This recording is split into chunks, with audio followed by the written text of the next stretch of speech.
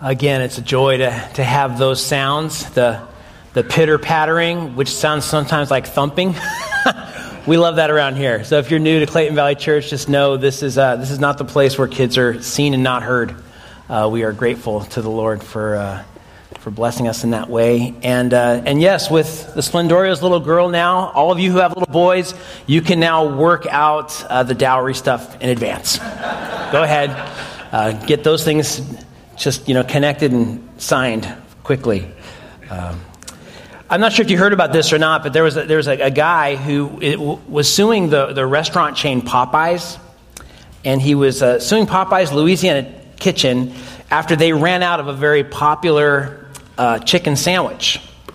And look, I'm a big chicken sandwich fan, if you don't know me, so I kind of get it.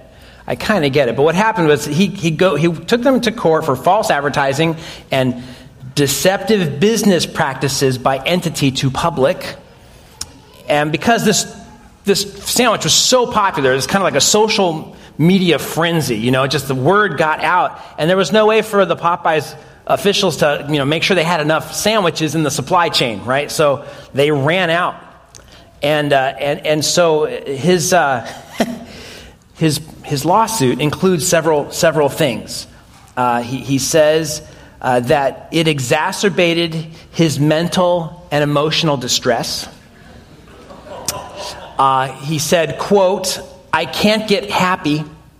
I have this sandwich on my mind, and I can't think straight. It just consumes you."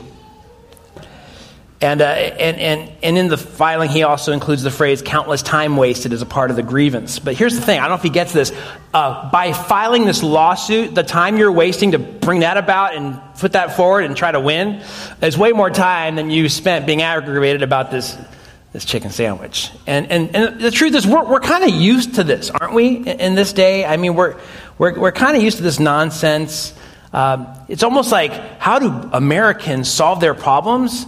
They sue each other. That's just how they do it. And you've got, of course, all those ads on TV, right, of the various lawyers. Even if you're visiting different places, I don't know if you've noticed that, but there's different lawyers on in those regions, and they've got kind of like their ad, and I'll go to court for you, and I'll get you your win, your money, and all that. And here's the thing: it's one thing to see that out in the world, but it's tragic to see that happening within the household of God. And as we continue through 1 Corinthians, and we find ourselves in chapter 6, we see that Paul is going to confront the Corinthian church on a lot of different things. And again, a note to parents: if you've got young kids in here, and if we're going to be talking about some things that we respect parents. You might want to talk with us about your young person, or with your young person. You might not. So just feel free to step out if you need to. But this is a place where Paul's going to be confronting them on sort of the irony of their situation, because here they've claimed to have all wisdom and knowledge. They've taken pride in their gifts, and yet they're showing an incredible lack of judgment. They're showing a lack of judgment in a judgmental way. They have pride over preferences. It's destroying their unity. Their arrogance is actually highlighting their ignorance about what God really cares about. And so rather than exercising wisdom and concern for one another, they are bent on getting what they want out of each conflict. And so what they're doing is they're bringing lawsuits against one another in secular court. So go ahead, if you would, and open or turn to 1 Corinthians chapter 6. And in honor of God's word, let's stand together and go ahead and follow along as I read.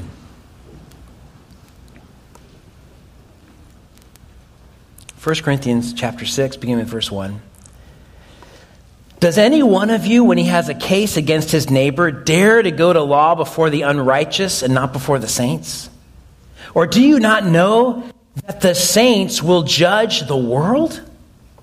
If the world is judged by you, are you not competent to constitute the smallest law courts? Do you not know that we will judge angels? How much more matters of this life? So if you have law courts dealing with matters of this life, do you appoint them as judges who are of no account in the church? I say this to your shame. Is it so that there is not one among you who is wise enough to be able to decide between his brothers, but brother goes to law with brother, and that before unbelievers? Actually, then it's already a defeat for you, that you have lawsuits with one another. Why not rather be wronged? Why not rather be defrauded? On the contrary, you yourselves wrong and defraud, and you do this even to your brethren. Or do you not know that the unrighteous will not inherit the kingdom of God? Do not be deceived, neither fornicators, nor idolaters, nor adulterers, nor effeminate, nor homosexuals, nor thieves, nor the covetous, nor the drunkards, or revilers, nor swindlers will inherit the kingdom of God. And such were some of you, but you were washed. You were sanctified. You were justified in the name of the Lord Jesus Christ and in the Spirit of our God. Let's pray. Lord, we pray and ask in this time that you yourself would work among us. We thank you that your Holy Spirit has penned these words, and we now ask that he would take these words and transform us. That he would work in our lives in such a way that we would become those who follow you with our whole hearts, and those who take the problems of our times and our lives and seek to resolve them in ways that honor you. We pray that all that we do would reflect the gospel, the good news about Jesus. And we ask that as we do so, the world around us would know that we're your followers because of our love for one another. We ask these things in the name of our risen King, Jesus. Amen. Go ahead and take your seats.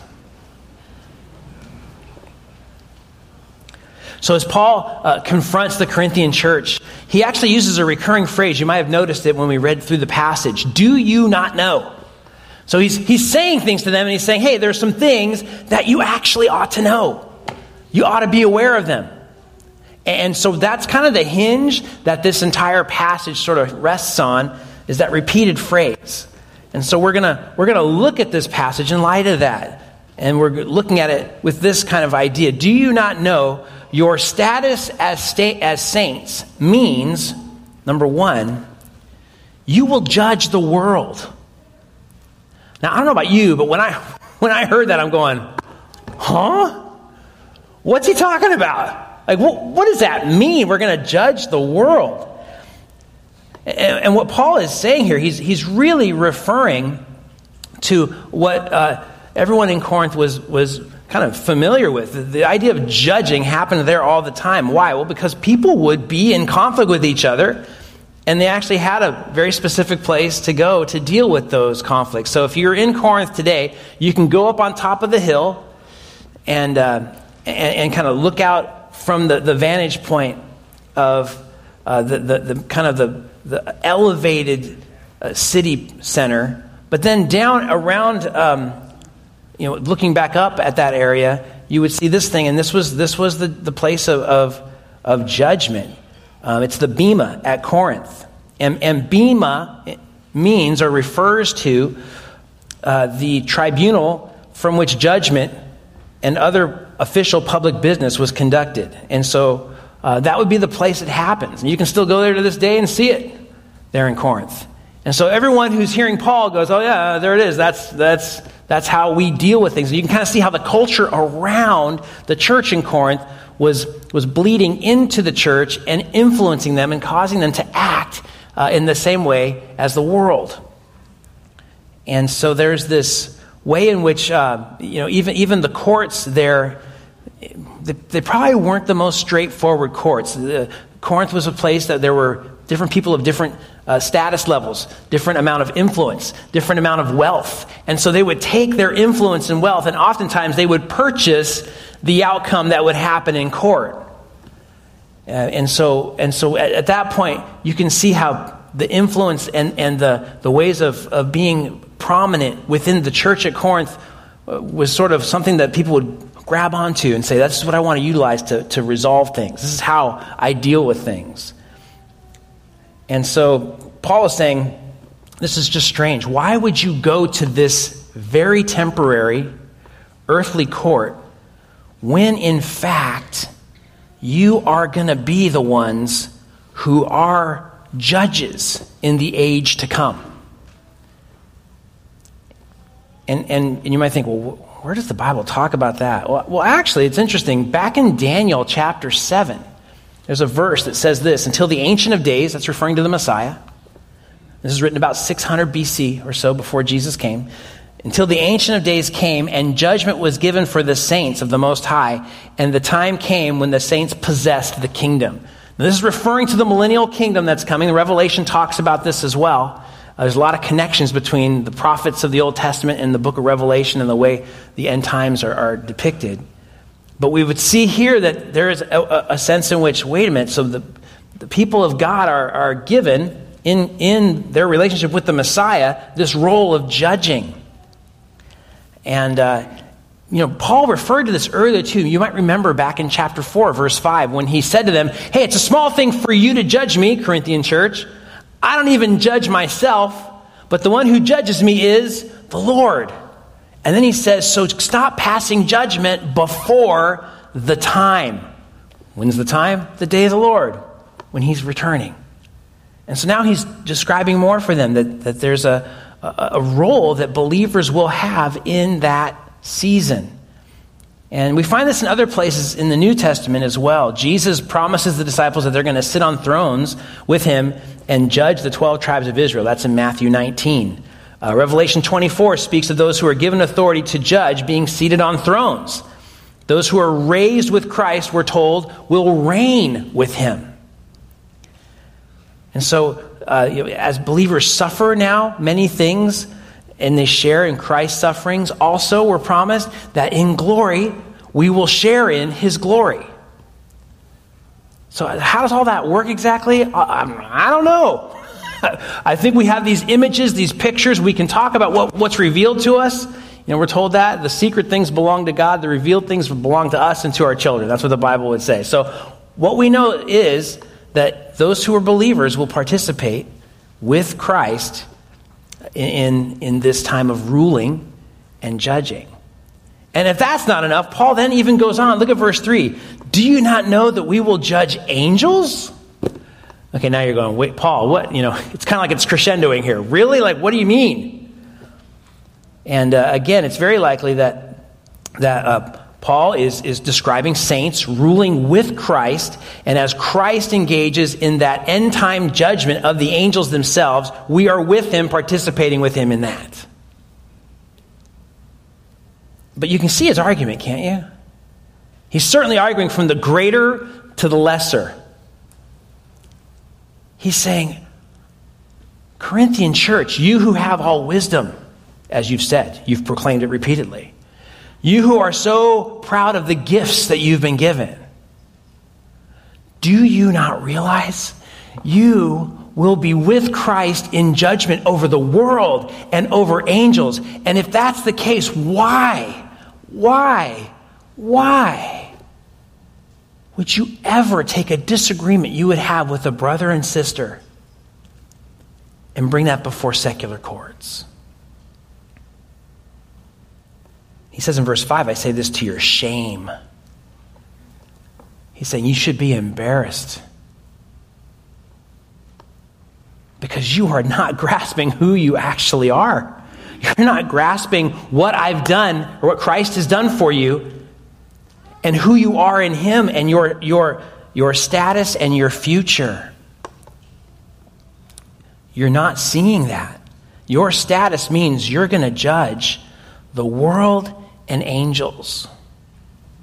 And all of this is tied up in, even the Daniel 7 passage, is all tied up in the victory of Christ. He's saying you're going to judge the world and angels because you've already won. You have already won.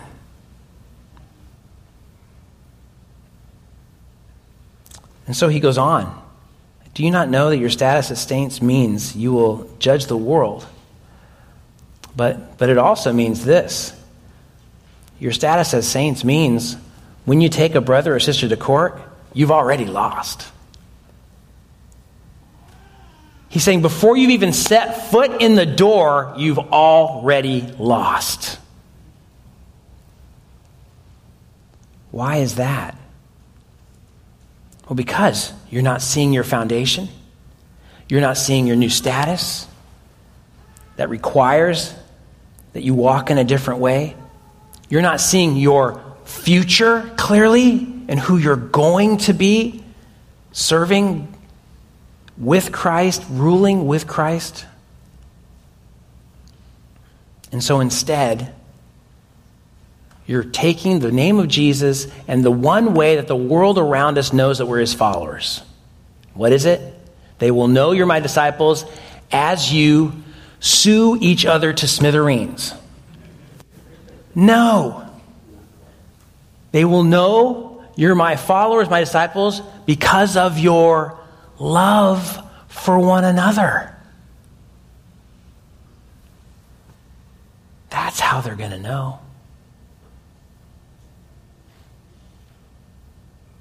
And so that means we don't ever take a brother or sister to court. We do not engage in secular legal encounters with them. Because we want to preserve the testimony of Christ to all those who know us. It's hard to do that, isn't it? It can be. Especially if we feel like we've been really wronged. Especially if we feel like there's almost no other recourse at all. But that's what Paul says in verse 7. It's already a defeat for you to have lawsuits with one another. And then he asks some probing questions. Why not rather be wronged? Why not rather be defrauded?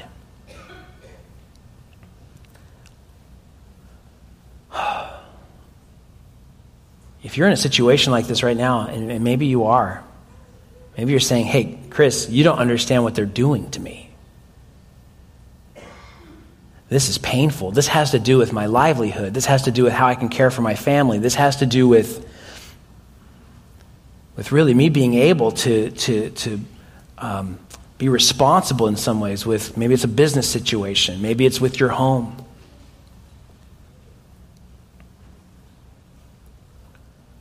I recall a situation many, many years ago, and someone had hired, this is back in LA, so not our church, totally different place, but someone had hired a contractor to do some work on their home.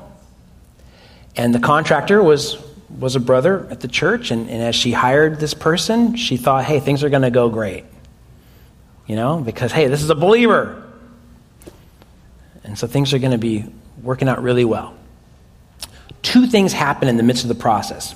By the way, the front of her house was gone. Okay, you know how like when you're doing work and you're building onto things, there's that moment in between where it's not the new thing and it's not the old thing. It's just, that's where they were at. So essentially the front of the house was plastic, having been ripped off. Parts of the back of the house were off as well because they had opened up the back to expand outwards. And the costs had continued to escalate through the project. So the costs had gone up and had gone up and had gone up. And because of that, the homeowner, her budgeting got out of whack. She didn't anticipate those things. At the same time, the contractor was using money from this project to fund a different project. He was kind of stacking it. And the end result was, from the homeowner's side, they'd run out of money. And from the contractor's side, he had misspent the money. And now they were staring at each other going, why did you do this to me?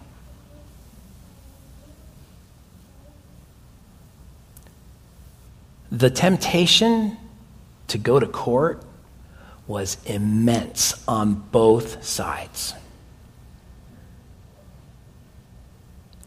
And I've known of other situations where they ended up in court anyway. But I have to say, in this situation, praise God, they both put on the brakes. They were both, so church leadership came to each of them because the problem was asked to come into the situation. Both sat down at the table, and it was painful. It was hard, but they both restrained themselves from going to court, and they were both actually able to honor the Lord with each next decision. And it wasn't easy. The outcome wasn't fun for either of them. But you know what happened? People who heard about it, people who knew about it, they saw the love of Jesus in action in that moment. I wasn't in on all those meetings. I was in on a few of them. But I can tell you the ones I was in on, from the contractor side, there was some absolute furious anger. And from the homeowner's side, there was a lot of tears because a lot of dreams had to be released. It was ugly. And you know what else it was? Beautiful. Because it was completely different than the way the world would approach the situation.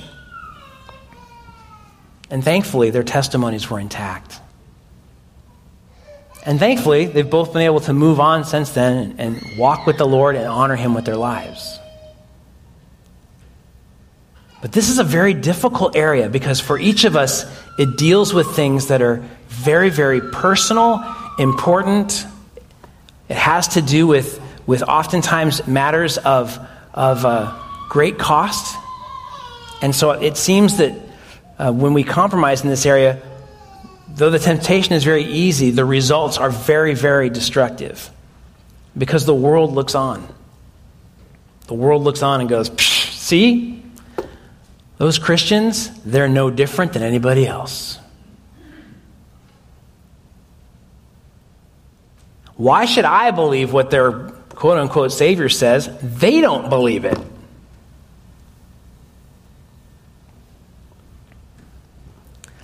When we refuse to go through that process, in many ways, I think a lot of times we are trying to avoid suffering.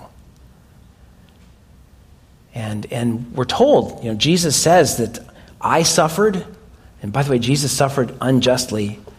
And he says, if you're going to follow me, you're going to deny yourself, you're going to take up your cross, and you're going to follow me.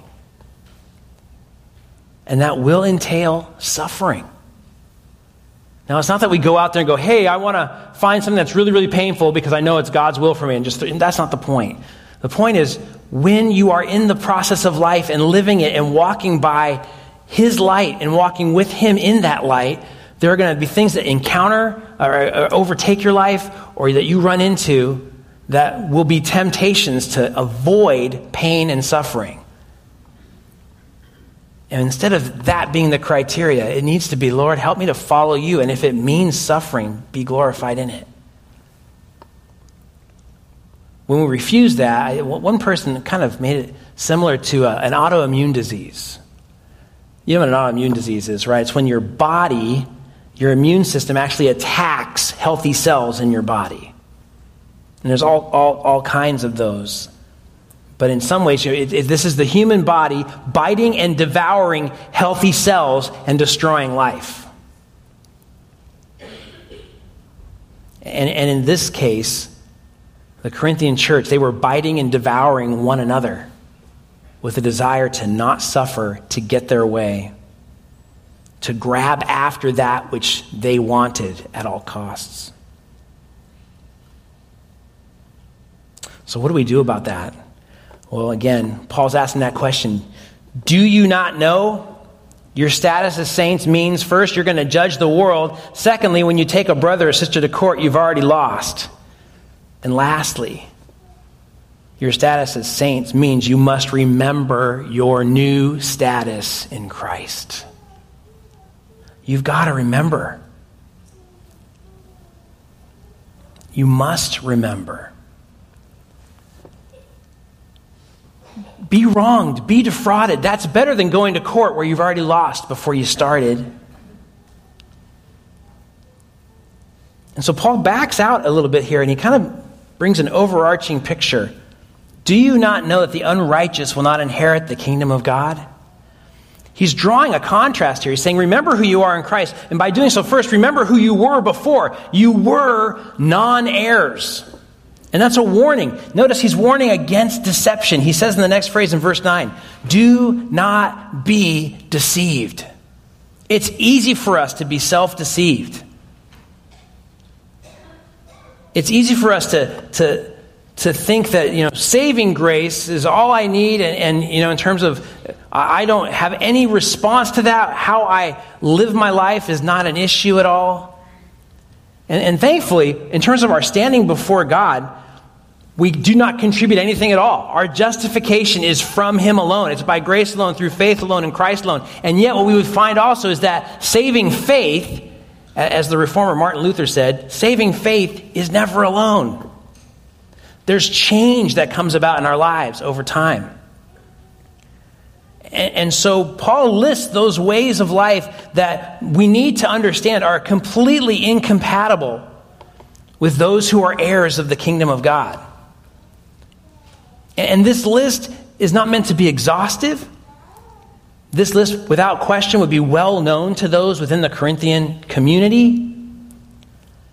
And it describes someone whose life does not reflect a citizenship or being an heir of God's kingdom. And the list is fascinating in a lot of ways, because some of the things in this list, we'll look at that, we'll go, well, yeah, of course. And you know what? Other things in the list, as 21st century Christians, we're going to probably be going, oh, okay. Probably won't strike us as being all that bad. And so Paul's list here does a couple things for us. It helps us to see the nature of sin and the nature of getting caught up in a life that does not reflect who we are in Christ. But it also protects us from categorizing things and making some of them the apex of all sin, or making other things not that big of a deal. So notice the list he gives. Don't be deceived. If the unbroken pattern of your life is, as he describes it here, you're not an heir of the kingdom, he's saying. So don't be deceived. Neither fornicators, nor idolaters, nor adulterers. What's he talking about there? Well, he's talking about sexual sin.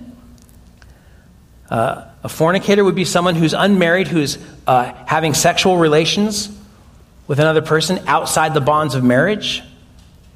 An idolater, that would be someone who worships something other than God, technically. But also in Corinth in the first century, there were many temples and many forms of idolatry that actually did include sexual activity. We mentioned that several weeks ago. There were temple prostitutes that would go out into the city of Corinth in the evenings for the purpose of luring people in. And then there's adulterers. That would be someone who is married, engaging in sexual activity with someone who's not their spouse. So Paul's saying here, if this is your life pattern, you need to make sure you're not deceived. Don't pretend everything's okay with you and God, if that's what you're doing. And then he goes on. He says, nor the effeminate, nor homosexuals. Those two Greek words are actually describing, with detail, the passive and active activity of homosexuals gathering for sex. So the homosexual act, there's an active and a passive partner in that, and those two words are denoting those two things. And then he goes on to describe thieves and coveting and drunkards. We should pause for a moment just to take note on the area of homosexuality. Here at our church, at Clayton Valley Church, we really, really strive to make sure we are not one of two unhelpful types of churches with this area of homosexuality. On the one side, we believe it's not helpful for a church to be going like this with the entire homosexual lifestyle behavior. Hey, way to go, way to exert your freedom, high five, live out your life in that way. That is something we would say would be contrary to Scripture. Okay. On the other side, we're not the church that says your kind aren't welcome around here,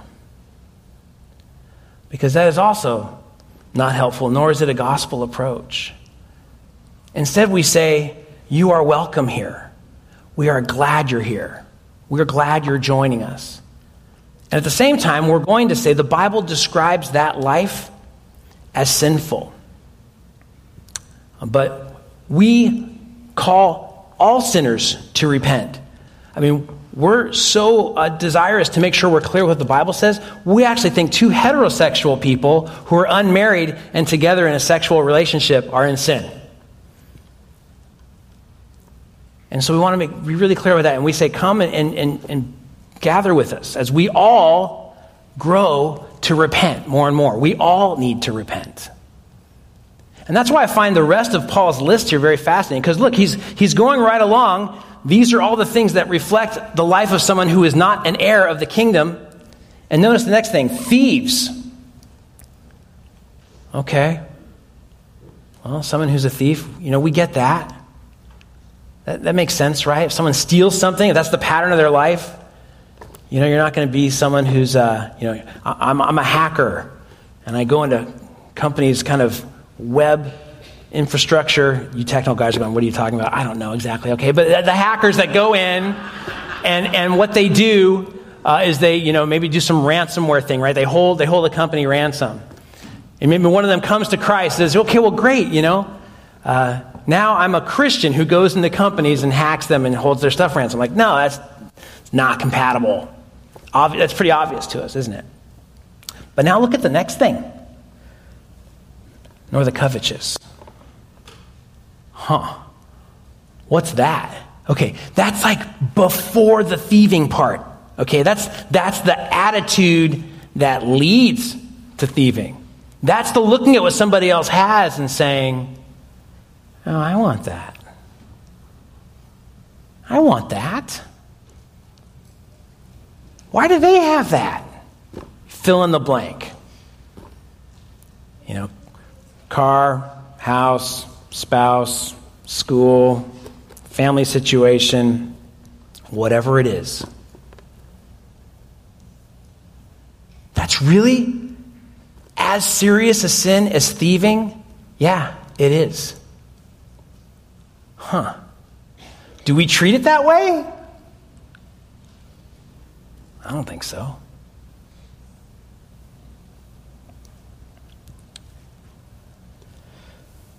The list goes on. Drunkards, revilers. Again, the Bible here very clearly says that if the pattern of your life is abusing alcohol to the point of being drunk, again, the Bible does not condemn the partaking of alcohol at all, but it does condemn drunkenness. If that's the pattern of your life, that's a serious issue, and you need to deal with that before God. Revilers, those would be people who are just trying to stir up strife. They're like strife addicts. Some people are, no, I don't want that. And these people are like, yeah, maybe we can get them into a fight.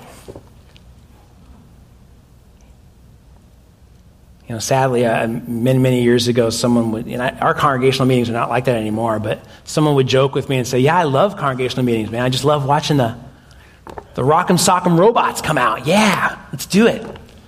It's like a sport. And then I was like, so how do you think Jesus feels about that happening amongst his people? They look at me like, just shut up, okay? I'm like, okay, sorry. Just ruined congregational meetings for you, Thankfully, our congregational meetings are in a very different place. But these people like a fight. They love it. They live for it because they like to win them. And then swindlers. Swindlers would be the idea of someone who's grasping for something or grabbing something that's not there and manipulating people to accomplish that.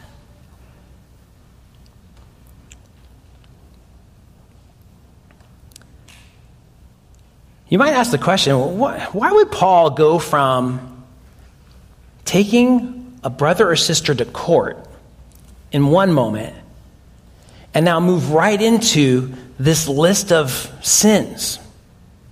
How are those? It seems like they should be two separate sections, but they're really not. They're actually connected here. And the question is, why? What's going on? And I think what happens is when you look at both sections together, there's a thread that goes through them, a thread that connects them. And that thread is this: all of them are dealing with issues of grasping after something that's not to be yours. So you think about it. Why do you take someone to court that way? I want this and I want it now. Why do you engage in fornication, idolatry, or adultery? Because I want this thing and it's not mine, but I'm going to grab it. Engaging in the homosexual lifestyle, same thing. I want and I'm going to grab after this thing. Reviling, swindling, coveting, thieving. Again, there's all this idea of grasping after things. And so because of that, we would see that this entire section, Paul is saying, if you don't understand who you are in Christ, you're going to live your life grasping after all these other things that aren't yours. And not only that, in Christ, you have more than you could ever want. But you don't see it. If you're married, think about how your life goes with your spouse. And in those least spiritual moments, when you're in conflict and you're not dealing with it in a way that honors God at all, what's going on? You're grasping.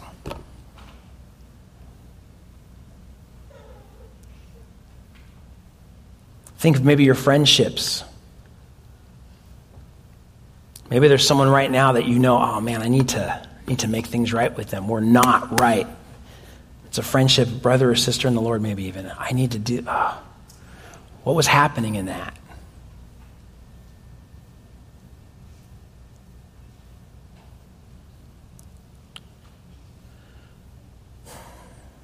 And what does God do with us in those moments where we're falling and failing in this area?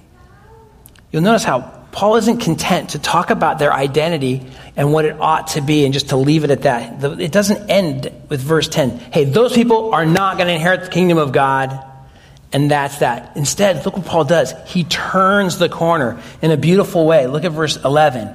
He describes all these things, from adultery to homosexuality to thieving to coveting to drunkenness to swindling. He covers this massive kind of just panoply of sin, and then he says in verse 11, such were some of you. Isn't that beautiful? Such were some of you. There's hope. Such were some of you. God doesn't leave you there. Such were some of you.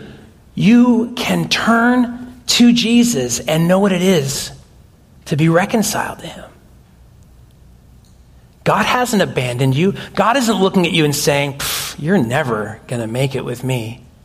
God isn't saying you're too far gone. God is not saying you've committed the sin that is now beyond the pale of my saving grace. Instead, God's saying, no matter who you are, no matter what you've done, no matter where you find yourself right now, come to me. My arms are open wide to you.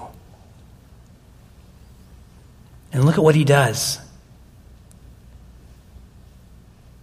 You were washed, you were sanctified, you were justified. Notice, all three of those verbs are passive. You did not wash yourself, you did not sanctify yourself, you did not justify yourself. Those are all passive. And what's beautiful in this phrase is there's ways in Greek to make things a contrast, and there's ways in Greek to make things a vibrant, super strong contrast. This has three of those in a row, the super strong ones. So Paul is bringing forward this beautiful truth that you were this, but now, because of what God's done passively, you've received it passively, he's done it actively, you've received these blessings from him. You've been washed. That's the idea of something being so dirty, placed in water, placed in cleansing, and being brought out clean. The psalmist says, when you come to God for forgiveness and rest in his provision of salvation, though you are red like scarlet, you are made white as snow.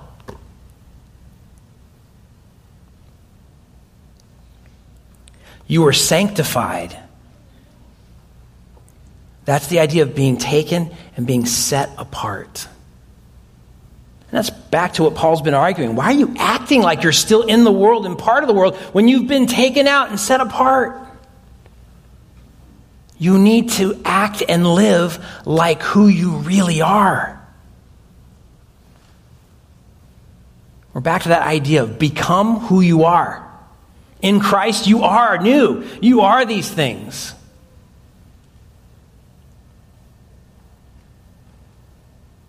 And then, but you were justified. That is God's judicial declaration where he looks at you, a repentant sinner. The gavel falls. Divine, perfect justice rings out. Not guilty. We're kind of like, but wait a minute. If you knew me, you'd know I'm way guilty. I'm not even kind of guilty. I'm very thoroughly, fully guilty. And the Lord's like, I know. You are. You were. But my perfect, innocent, spotless, one-of-a-kind Son died the death you deserve. My justice is perfect and fully satisfied. He willingly gave up his life for you. And now because of that, when I look at you, this perfectly just transaction has taken place. Your guilt transferred to his ledger of purity and goodness. His purity and goodness transferred to your ledger of guilt. And now I look at you and him. You are in him, and I see you with my perfect holy gaze, and you are truly, positionally, not guilty. Does that not cause your heart to leap for joy? Could there be a greater blessing given to sinners like us? It's passive. We receive it. It's the strongest contrast available in the Greek language, declaring that you were this and now you are in Jesus, washed, sanctified, and justified. That's why he goes on to clarify, in the name of the Lord Jesus Christ. It's not by your doing. It's by his doing. It's by his power. It's by his authority. It's by his mercy and compassion. It's by his justice and righteousness, all together satisfied on the cross. And it's in the Spirit of our God. The Holy Spirit, he's the one who brings this to pass. He's the one that takes us, and when we're dead, he invades and brings us to life. He's the one that gives us eyes to see. He's the one that teaches us, even in moments like this right now. We can't see anything about God. We can't walk with him. We can't know anything unless the Holy Spirit himself, indwelling us, opens our eyes and enables us. He brings us from death to life. And so you can see why Paul would say, why are you living as though none of those things are true?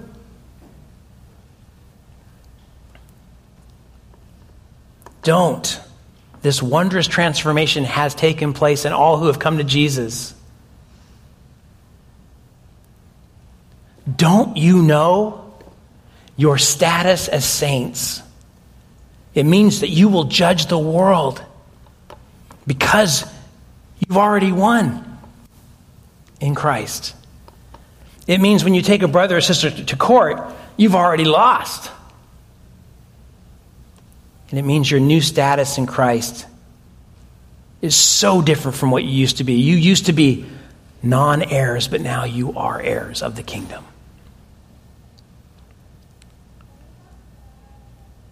So brothers and sisters, let's see this. Let's rejoice. Let's continue to repent, especially of living lives of grasping. When we have all things in Christ. Let's pray. Lord, we thank you for these truths, and we pray that you would help us to live out the gospel, to live out who we really are in you. For those who are here today who have never come to that place of trusting in you, Lord, we would pray that today, by your grace, there would just be an admission of being a sinner, of living in a way in thought, action, or deed that doesn't honor you, and that they would receive your gift of salvation by trusting in you. Lord Jesus, you're risen. You are the Savior. Thank you for washing us. Thank you for sanctifying us. Thank you for declaring us not guilty. Not because of us, but because of you. Amen.